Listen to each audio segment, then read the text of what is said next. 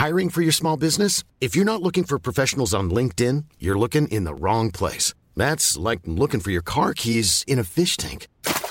LinkedIn helps you hire professionals you can't find anywhere else, even those who aren't actively searching for a new job but might be open to the perfect role. In a given month, over 70% of LinkedIn users don't even visit other leading job sites. So start looking in the right place. With LinkedIn, you can hire professionals like a professional. Post your free job on linkedin.com/people today. Millions of people have lost weight with personalized plans from Noom. Like Evan, who can't stand salads and still lost 50 pounds. Salads generally for most people are the easy button, right? For me, that wasn't an option. I never really was a salad guy. That's just not who I am. But Noom worked for me. Get your personalized plan today at Noom.com. Real Noom user compensated to provide their story. In 4 weeks, the typical Noom user can expect to lose 1 to 2 pounds per week. Individual results may vary.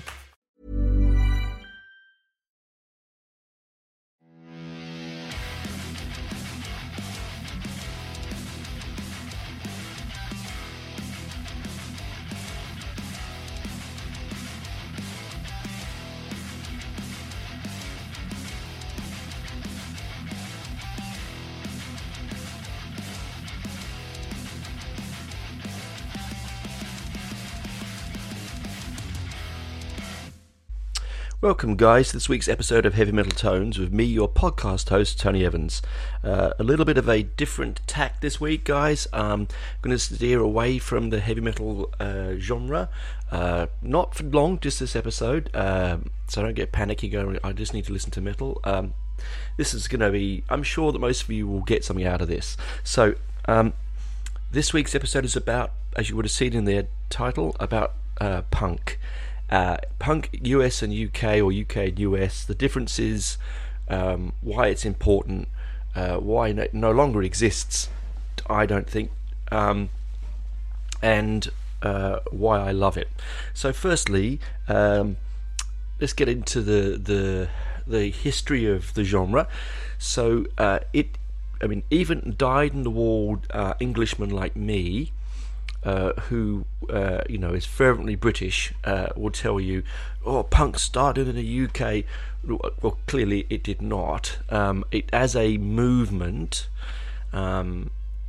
musically and sonically, at first anyway, it starts in New York in and around 74, 75, when in 75 the Dictators released Go Go Crazy. 74 in fact, and that has the sort of musical progenitor of the punk sound you hear, or that we are more aware of now, and then of course you've got the New York Dolls, and you've got the MC5. Of course, MC5 are very, very important because they sort of add where the American punk scene was mainly a sped up, drug fueled bastardization of rock and roll, which is I love. I absolutely love it. The MC5 added that little bit of sort of naughtiness, in respect that the CIA were always on their case. They were on their blacklist. When you don't release a song in the 60s with the lyric "kick out the jams, motherfuckers," and especially in America, and not get eyebrows raised, which clearly they did. I used to hang around with a punk band in the UK called Ruptured Dog. Hi Tony, if you're listening. I doubt you are. And they had a song called "We All Love the Motor City 5," which is what the MC5 is. And my God, you know what? That's where I got into them, because I was like, oh, who's the MC5? And I put it on, and I could really see where it came from. Excuse me, put my tea down. So it was that. So the New York scene, it was very small. It was confined to like one or two clubs in the US, mainly the CBGBs, or I think that's Country Bluegrass country bluegrass blues in New York, and all the bands of that particular era were playing there. Television, Blondie, New York Dolls, the Ramones. I will get onto the Ramones in a second. They were all playing this, hyper fast, sped up Chuck Berry bastardizations and throwing shapes all over the stage. Usually, unfortunately, and very sadly, because it did infect the British scene as well, it was heroin based. So they were all taking this drug that is, as John Lydon put it, a blot on humanity. And it sort of it created that speed, of which sort of punk is sort of really known for. But it was very you had two schools of that punk in America. You had your Johnny Thunders and the Heartbreakers. You had your New York Dolls, which were the fast, speedy dictators, things like that. The Ramones, and then you had your art house like Television and Blondie, okay, and Talking Heads. They were sort of the art scene part of it, which does mirror the UK very aptly, I think, to some extent. Now, the reason I think that they are so different as scene is the historical backgrounds of which they come from. So if you think the New York, okay, so America in the 70s, they'd come out from a war, they'd had the swinging 60s with hippies, and let's be honest, I'm disrespect hippies out there, but they didn't do anything. Just sat in fields smoking dope and looking at flowers. All right, they made some good music, and I'm going to put that in brackets. They made some good music, and the problem with that is that the kids that are making that music, or coming up and listening to that music that's coming through. Again, this mirrors the UK very aptly. They were bored of that. Hey man, just sit back, zone out, warp out, all that kind of crap. And so they wanted excitement. They wanted the excitement that their fathers, and sadly a lot of them, war veterans, Vietnam, Korea, actually Americans were in Korea, Second World War. Anyway, and also this sort of scared of communism and this sort of tight, sort of, a collegiate system in the colleges of all the shortcut hair and the varsity jackets and the going to the bop and the hop and all that sort of stuff. Very clean, very nice. And I think that the Americans, those scenes, particularly the New York scene, were fighting against that. They lived in a dirty, hard-fought metropolitan city, and a lot of them had no money, just like the UK scene, and they were just trying to make exciting music that was as exciting as they felt when they took the drugs that they took. And I'm not condoning that by any means. That's how they I'm sure would have felt for them. And so, but they were not. It is the reason the American punk scene, I think, sort of morphed into hardcore and so that stuff is because they didn't have the history that the English didn't. Also, it didn't take off. It literally was one. You may have some in Detroit. There might be a band here or there that would travel to New York, see the band, a couple of bands like the Ramones on tour maybe, and try to replicate them. But it wasn't. It didn't take off. It wasn't like wildfire. Was conversely in the UK, sort of in 1975 to 76, England has come out of a war like the rest of the world. It got into a very dour 50s because we still had rationing. Now, for you Americans that don't know what that is, or people around the world, you get a little book, and the government gives you a book, and you can have only a certain amount of food. And it wasn't because we were short of food during that time. It was to keep the nation healthy, and to try and minimise the impact of future shortages of food. And statistically, British people were much healthier wartime than they have been since, because they couldn't consume too much fats and sugars and salts. They were limited. My mother was a classic example. My mother never saw a banana until she was 13. My mother was born in 1932. And so, it's really, really interesting. So they've come out of the war. They've had the austerity of post-war Britain.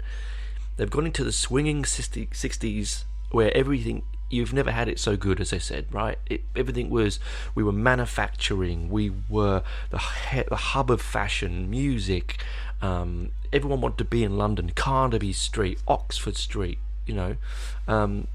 they all wanted to be there. The Marquee Club, the Town and Country Club, the Hammersmith Odeon. It was all being there. And the trouble was that kind of prosperity is good for like my father. I mean, my father used to say to him, I said, Dad, do you ever remember the swinging 60s? And Dad said, no, I had 3 children by the time 63 was around. So no, he didn't. And so that classes up. So my parents' generation, they enjoyed, and maybe a bit younger, they enjoyed the swinging 60s and the excesses of the swinging 60s. But there lies the word, excesses. So come 74 and 75, England was in all sorts of dire issues. Okay, we had 2 consecutive governments crippling the economy with its fiscal policies. We had the 3-day week. Now I remember this. I was only 4, but I remember the 3-day week. I remember no electricity for 3 days, so you could only work for 3 days because the coal strikes and the electricity and the miners' strikes. Sorry, the miners and the union strikes. And so Dad would only work 3 days, and we'd sit at home in the dark. I remember my brother, who at the time was 17, rigging up a car battery to put the radio on, so we could listen to the radio and watch occasionally a few broadcasts on TV, reruns, of course. It was cold. The streets, I mean, everyone was on strike. The streets were full of rubbish. Like John Lydon said, a classic example. I mean, a lot of his words are hyperbole, but he says they wore the bin bag in London as the punks did because there was so much. It was what was on the streets. It was mimicking. The streets were full of rubbish because there was the garbage men for you Americans, or the trash men, or the bin men where I come from, all on strikes, piled up everywhere. So we were paying the price of excesses of the 60s and poor governmental management. And so the 16-year-olds coming through in the streets of London, I mean, high unemployment, the highest unemployment for a decade in 76. And so there are young men and young women who were disenfranchised, didn't know what to do. And at that time, sorry, just getting some tea. At that time, music was everything. It was everything. Young people now have no idea what it is, what it meant to us, and what it still means to some of us. But what it meant to us, it was everything. You would wait for Top of the Pops to come on the TV. Whether it was mimed or not, it didn't matter. You wait for Top of the Pops. You would put on Radio 1 or Radio 2. Actually, I don't think it was Radio 1 then. It was just Capital Radio. Possibly, yeah, I think there was a Radio 1. But you might just burgeoningly young Radio 1. you know, you'd listen to Tony Vance. Well, I did heavy metal, that was his heavy metal show, but there was others. There was the Robert Peel. Robert Peel was the voice of punk and rock and roll. And so there was these young, disenfranchised people thinking, I need to get out, I need to make music, so I'm going to get out of this place by being a rock star, being a pop star. And they look to their heroes. I mean, the Kinks. We're talking about Americans, where the Dictators are the root of punk in America, maybe a little bit before then. In the UK, it was the pub scene. It was the late 60s Kinks that had that real London dangerous edge, and then you had Dr. Feelgood, Eddie and the Hot Rods. And honestly, guys, I'd really please go there and have a listen to any Dr. Feelgood, anything by them, anything by Eddie and the Hot Rods. It's dynamic. It is, as I said, it's like the American version. So it's like the kids wanting the rebirth of rock and roll. Again, in the UK, we'd had in the early 70s a glut of progressive rock. Now, I love progressive rock, so I'm not going to have a go at it. But the kids back then didn't. They couldn't visualize themselves in the same way that you would say, you know, if you lie down and put on a rock and roll song, you could pretend for 3 minutes you're that person. It was much harder for working class people and kids to listen to, say, ELP, Van de Graaff Generator, Genesis, you know, Yes. I mean, I can name them a lot, you know, all of them I love. It was difficult for them to sublimate themselves into that scene. So they wanted to break down the class barrier. They wanted to get over the Macmillans and of this world. That's the Prime Minister at the time. They wanted to take back what I think they felt was theirs. It wasn't art house, although there is art house elements to UK punk, but it wasn't art house. It was something that was streets. It was like the Cray Twins. Again, look into those. They were East End villains. My father worked for them. He wasn't a villain. He just worked in their pub that they owned, the Blind Beggar in the East End. That's another story, and it's something that if you ever see Legend, the movie Legend, that's the modern version of it. Interesting, really interesting story, but yeah, that's another side story. And my dad was a hard man, so it was about bringing the street sound back, and interestingly, not to the mainstream, because I don't think differently to the American scene, British punks were not keen on sharing their little world. You know, them being at the Vortex or the 100 Club, you know, in the UK,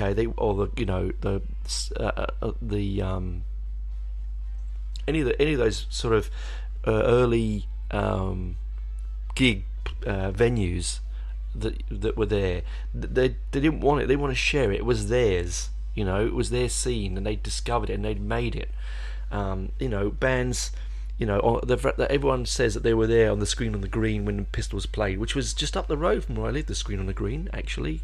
I don't know anyone that went there. I mean, I do know that Tony from Ruptured Dog went and saw the Pistols in a prison on the Isle of Wight. So that was an amazing experience. He wasn't in prison, you could just go and see them there. It's a weird world we live in.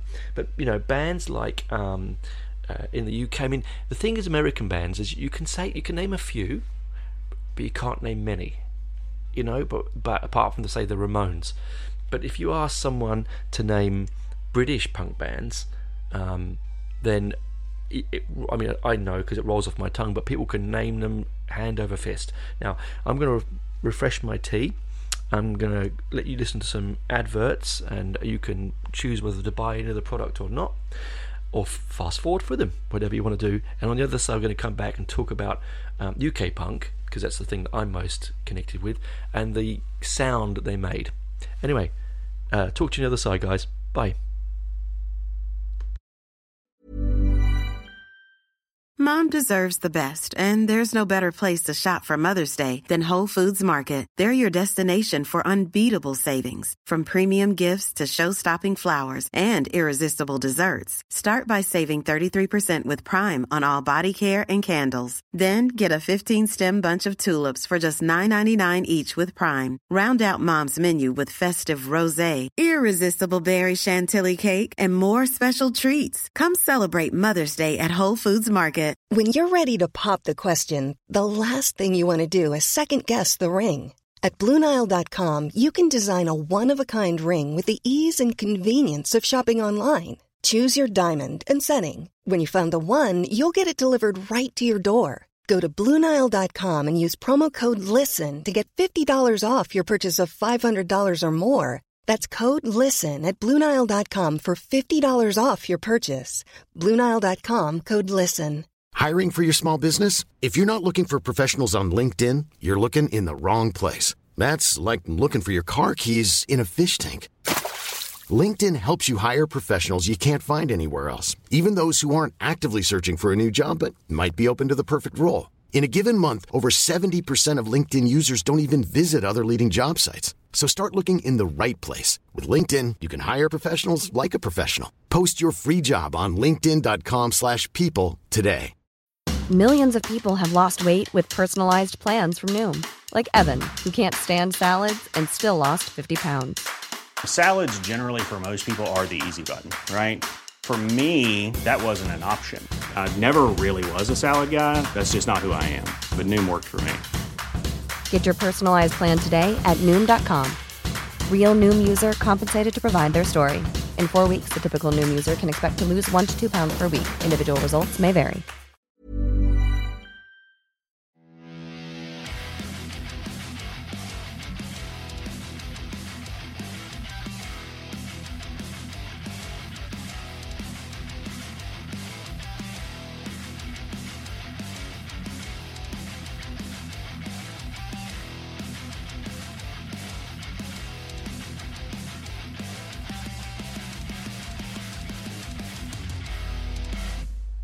Welcome back, guys, to Heavy Metal Tones. This is the second part of my punk episode. My tea is warmed up. I've actually got my Sex Pistols mug in my hand. And here we go. So, UK punk scene. Of course, I'm going to be more UK centric. So please be, forgiving those Americans out there listening. Hi, guys. If you just don't like the UK scene, but into the American scene, I know a fair bit about the American scene, but I'm going to talk about this one because it's what's more important to me. So the thing that people think about when they think about punk, if you would close your eyes and think about punk, you think of that London postcard scene, Mohicans, leather jackets, studs, piercings, violence, and pogoing. Now, that is completely and utterly not the case. Yes, the mid-80s, late 70s to early 80s punk scene was that. But the glory of and I was one of those, but the glory of the early punk scene was anything went. There was no uniform. They wore ripped shirts. They, as John Lydon said, he had safety pins in his pants because he had no bloody money. They had to use them to keep their pants together. Now, the Americans, so the lead singer of Television, he would have safety ripped shirts and safety pins. Again, I think his was art-based, whereas with John, it might be a bit of a copy, but he says in his biography that it's because he had no money, and I'm going to like to believe that, okay? Naivety, or maybe not, I'd like to believe it. So there was no uniform, anything went, okay? You saw people with brightly coloured hair. There was androgyny, because it was, coming out from that sort of David Bowie era. T-Rex, who was another, so I mentioned earlier, was another influence into the punk scene. It's sort of, it was an interesting time because, none of the kids that really made the scene, and they were kids, were Art House originally. So, the 100 Club, when they played the first Pistol gig, well, not the first Pistol gig was actually on November the 6th, 1975. But the 100 Club, where the Banshees played, and the Banshees played an awful set. None of them can play. It was and Sid Vicious, was on drums. The Pistols played. There was them. There was I think the Vibrators, and I'm also going to think it was. Give me a second. My brain has gone blur. I just need to check that. Welcome back, guys. So I had to just double check myself. Yeah, so it was Subway Sect. I couldn't get it in my head. The Damned, the Nipple Erectors, and just a whole slew. Susie and the Banshees, I mentioned, the Buzzcocks, the Clash. It was a great, I would imagine, an amazing night. Now, the reason that was such an important gig was just before then. The Pistols had played it on a show in Manchester on TV, and overnight, hundreds and hundreds of bands formed. The Buzzcocks formed.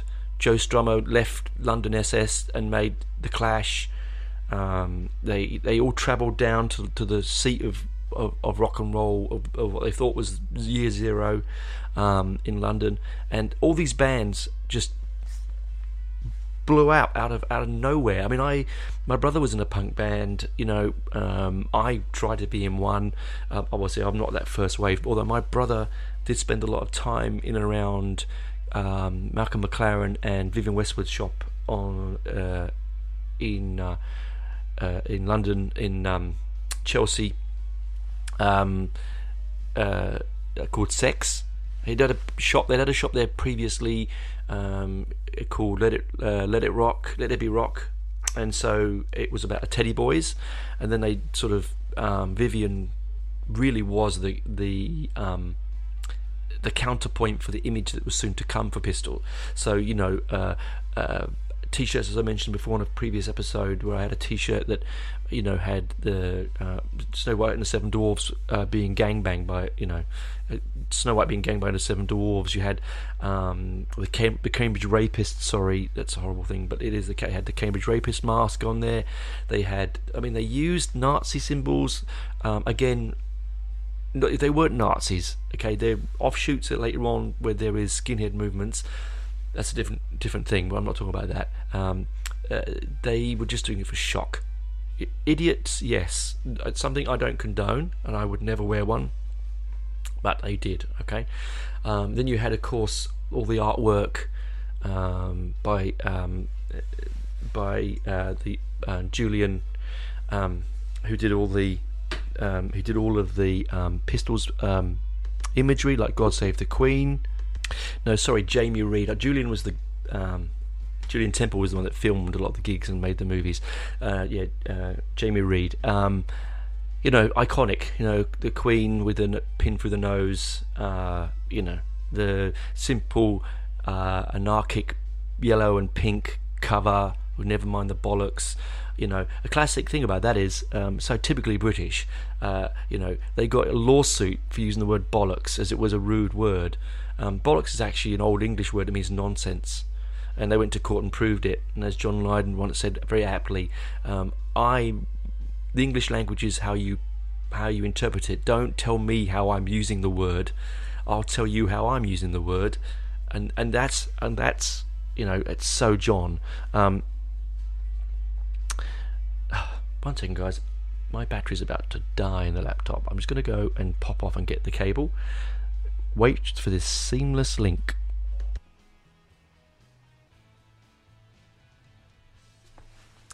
What an amazing seamless link that was.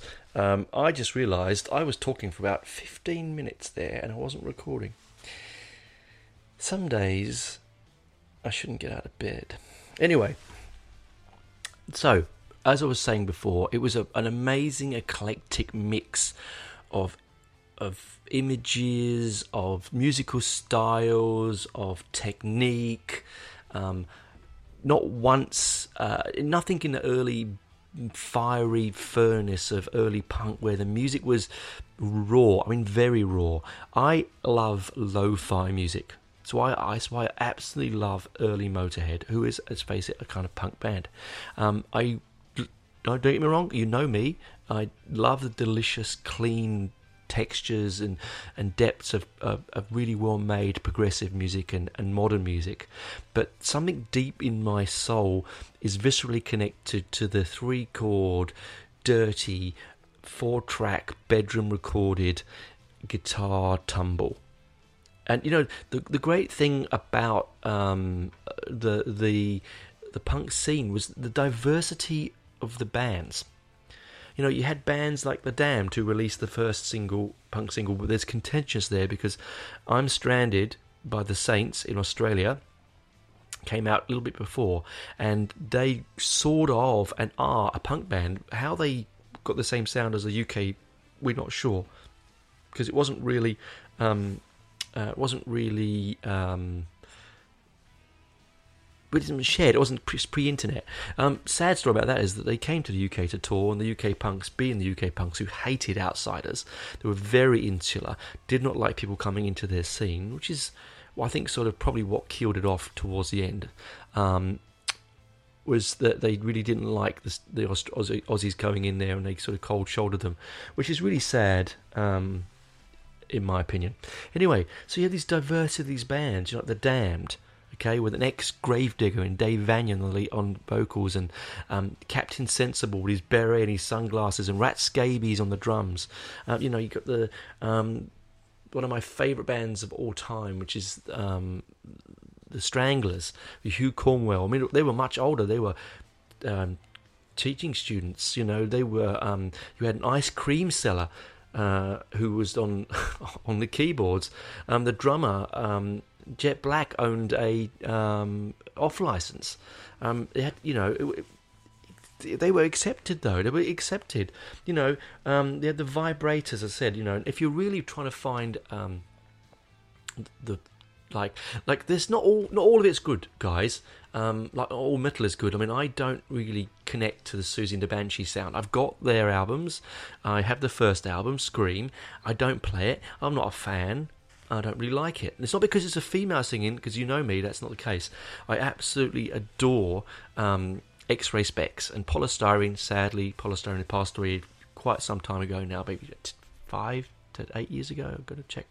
And she, if you really want a song off of an album, and the album is Germ-Free Adolescence, if you want a song that typifies the punk movement at that one moment in time, is, I would say to you, is The World Turned Dayglow. It's got saxophone solos. It's got almost inaudible lyrics from a beautiful, beautiful West Indian, London-born West Indian woman in Polystyrene, and it's just full of energy. All right, you know. The Cure comes out from that sort of early scene. The Vibrators, as I said, you know. Then you sort of, I could name so many. You know, Pete and Test Tube Babies. I mean, I've got hundreds of punk singles, because punk wasn't at that time an album-driven medium. Because they were making them quick and easy. The cheapest way to make a song and to get it out there was to print it on a single. It was easy, quick. Most of the bands would stick there making the album covers together. I mean, the Stiff Little Fingers. I mean, there's a great interview if you listen to Inflammable Material on Spotify. At the end, there's an interview with him, with Jake Burns, and he says that, you know, they would spend time in the back room of their house or the record label at Rough Trade, and they would be sticking the record covers together as the band. So it was single driven, because then you could do all the fancy coloured vinyls and the funny artwork and press them quickly. I've got a pressing of a vinyl of a single that I'd only made 10 of, picked up for £1. It is awful. It is absolutely awful. It's like 6 songs on one single. They're like 50 seconds each, these things. Anyway, I digress. So not everything's great. Pardon me, get some drink. But there is so much diversity. You know, you have reggae and dub. The Clash are getting heavily into their American Midwest and dub and reggae sounding. John Lydon, you know, when he left the Pistols and went to the Peel, he invented electronic music. I'm going to put it out there. He did. With Peel, and and it was all bass guitar driven, wasn't it, guys? I mean, you had JJ Burnell of the Stranglers, you had Jar Wobble of Peel, you had Foxton of the Jam, and again, Jam, another classic example. They're taking that 60s route, you know, they're playing Rickenbacker guitars, they're jingly jangly rock and roll, Kinks driven, heavily Kinks influenced, but with that fast and hard.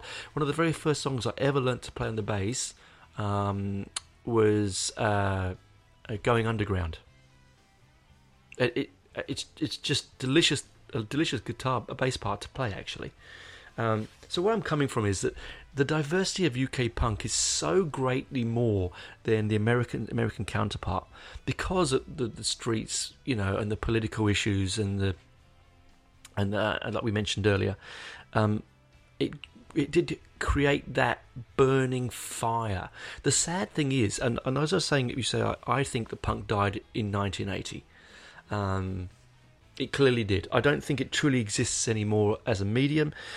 Yes, you have bands who play punk music, and you have American bands like Green Day who sort of think they're punk. Sorry, Green Day listeners. And you have the American punky sound, and you still have the UK sounds as well. There were still UK punk bands. I mean, the second wave after 80, there was a punk that I do sort of grey area, because I love the Exploited and the UK Subs and Crass, you know, and all that anarcho-punk stuff that came out from that sort of 81 to 83 period. And again, I could do a whole show on that side of the punk movement. I'm not going to. Like bands like, well, I will do maybe in the future, you know, bands like Zounds and things like that. Anyway, the reason I say it died in 1980, fellow listeners, is that Sid Vicious died in 1980. And to me, if anyone, I mean, I've got a big tattoo of him on my back, okay? I have a big poster on my wall of him.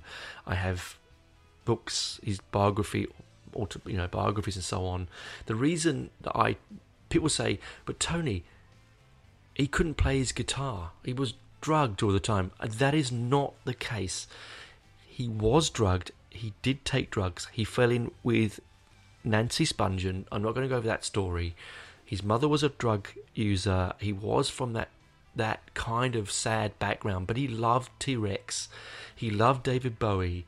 He wanted to be, to me, he was the spark, the true spark, sorry, I'm gesticulating with my hands. The true, wipe it up afterwards, I'm sure. The true spark of rock and roll. He really was. He burnt too fast. He died too young. He was never going to live past 21. Right? And that's the truth. Because when you have a flame of rock and roll in you that fiery and that hot, it was going to consume you, and it consumed him. And in 1980, when he died of that overdose, when he came back out of Rikers, and his mother gave him that fatal dose that was too strong for him because he'd been clean in prison, it really did die. And I think we should look upon punk now as in a historical aspect. I don't think we can look at it as a relevant aspect, but more of a historical aspect, because yes, the world is in flux all the time, and I did say flux, F-U-L-X, guys.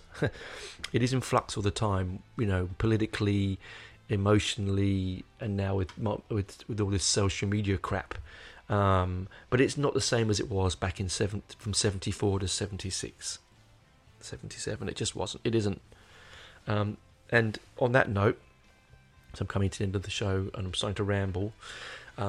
Please do go out and explore whichever form of punk you like, whether it be American, whether it be the UK, whether it be Germany, wherever part of the world you're in. I'm sure that somewhere in this, wherever you were in 77, there was all that 78, there was a punk band playing.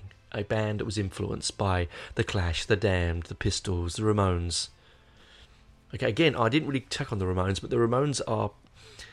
I think they are truly, outside of the Pistols, the two greatest punk bands ever to really to walk a stage. People out there who are going to sneer and say all about The Clash, all about The Damned. The Clash and The Damned, yes, very, very important. But the Ramones, along with the Pistols, are the real sound, the real energy of the movement. The Damned were the speed. The Clash were the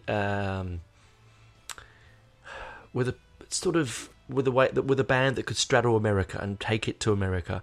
So they were important there. But the Pistols were nihilistic.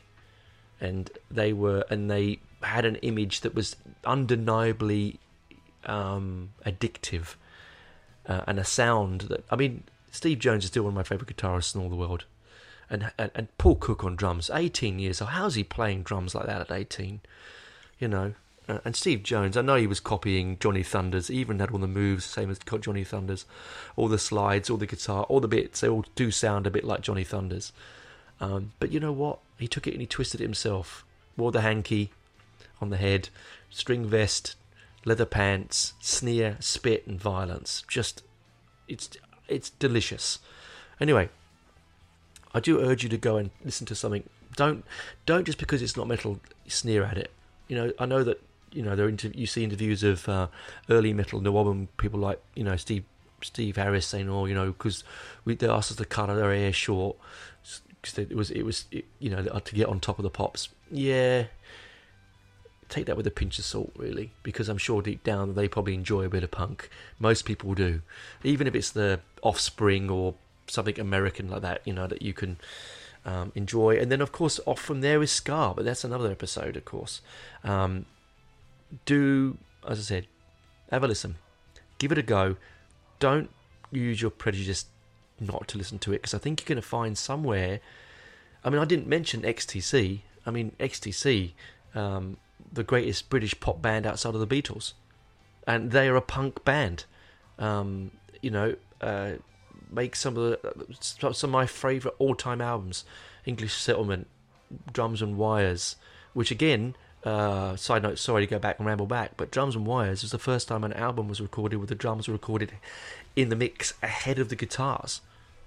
So they were. It was more drum driven, and lyrically, you know, you're not gonna find a better band, put a pop band in this world, I reckon, outside the Beatles than XTC. And now I've said it. Anyway, I've rambled enough. I've gone on to 39 minutes. I really do love the medium of punk. I really, really do. And I hope I've enthused you in the subject. I'd like you to go on and have a listen. You know, look, I know that you don't reach out. Anyone so far in 43 episodes hasn't really reached out to me. I'd love someone to reach out and say something. I am in the middle of processing and making a website and a Facebook page where you can reach me easily. But you can still go to my email me at heavymetaltones@gmail.com.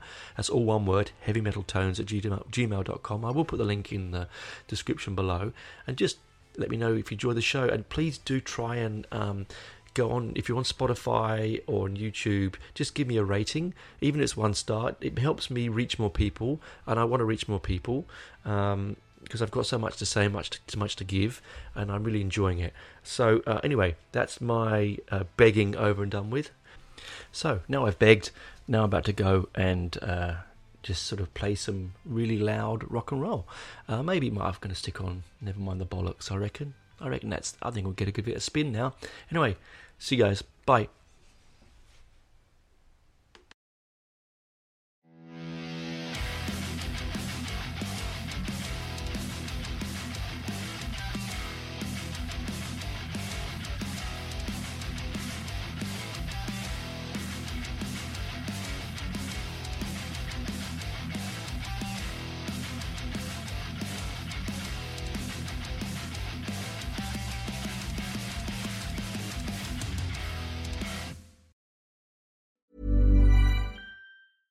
Even when we're on a budget, we still deserve nice things. Quince is a place to scoop up stunning high-end goods for 50 to 80% less than similar brands. They have buttery soft cashmere sweaters starting at $50, luxurious Italian leather bags, and so much more. Plus, Quince only works with factories that use safe, ethical, and responsible manufacturing. Get the high-end goods you'll love without the high price tag with Quince. Go to quince.com/style for free shipping and 365-day returns.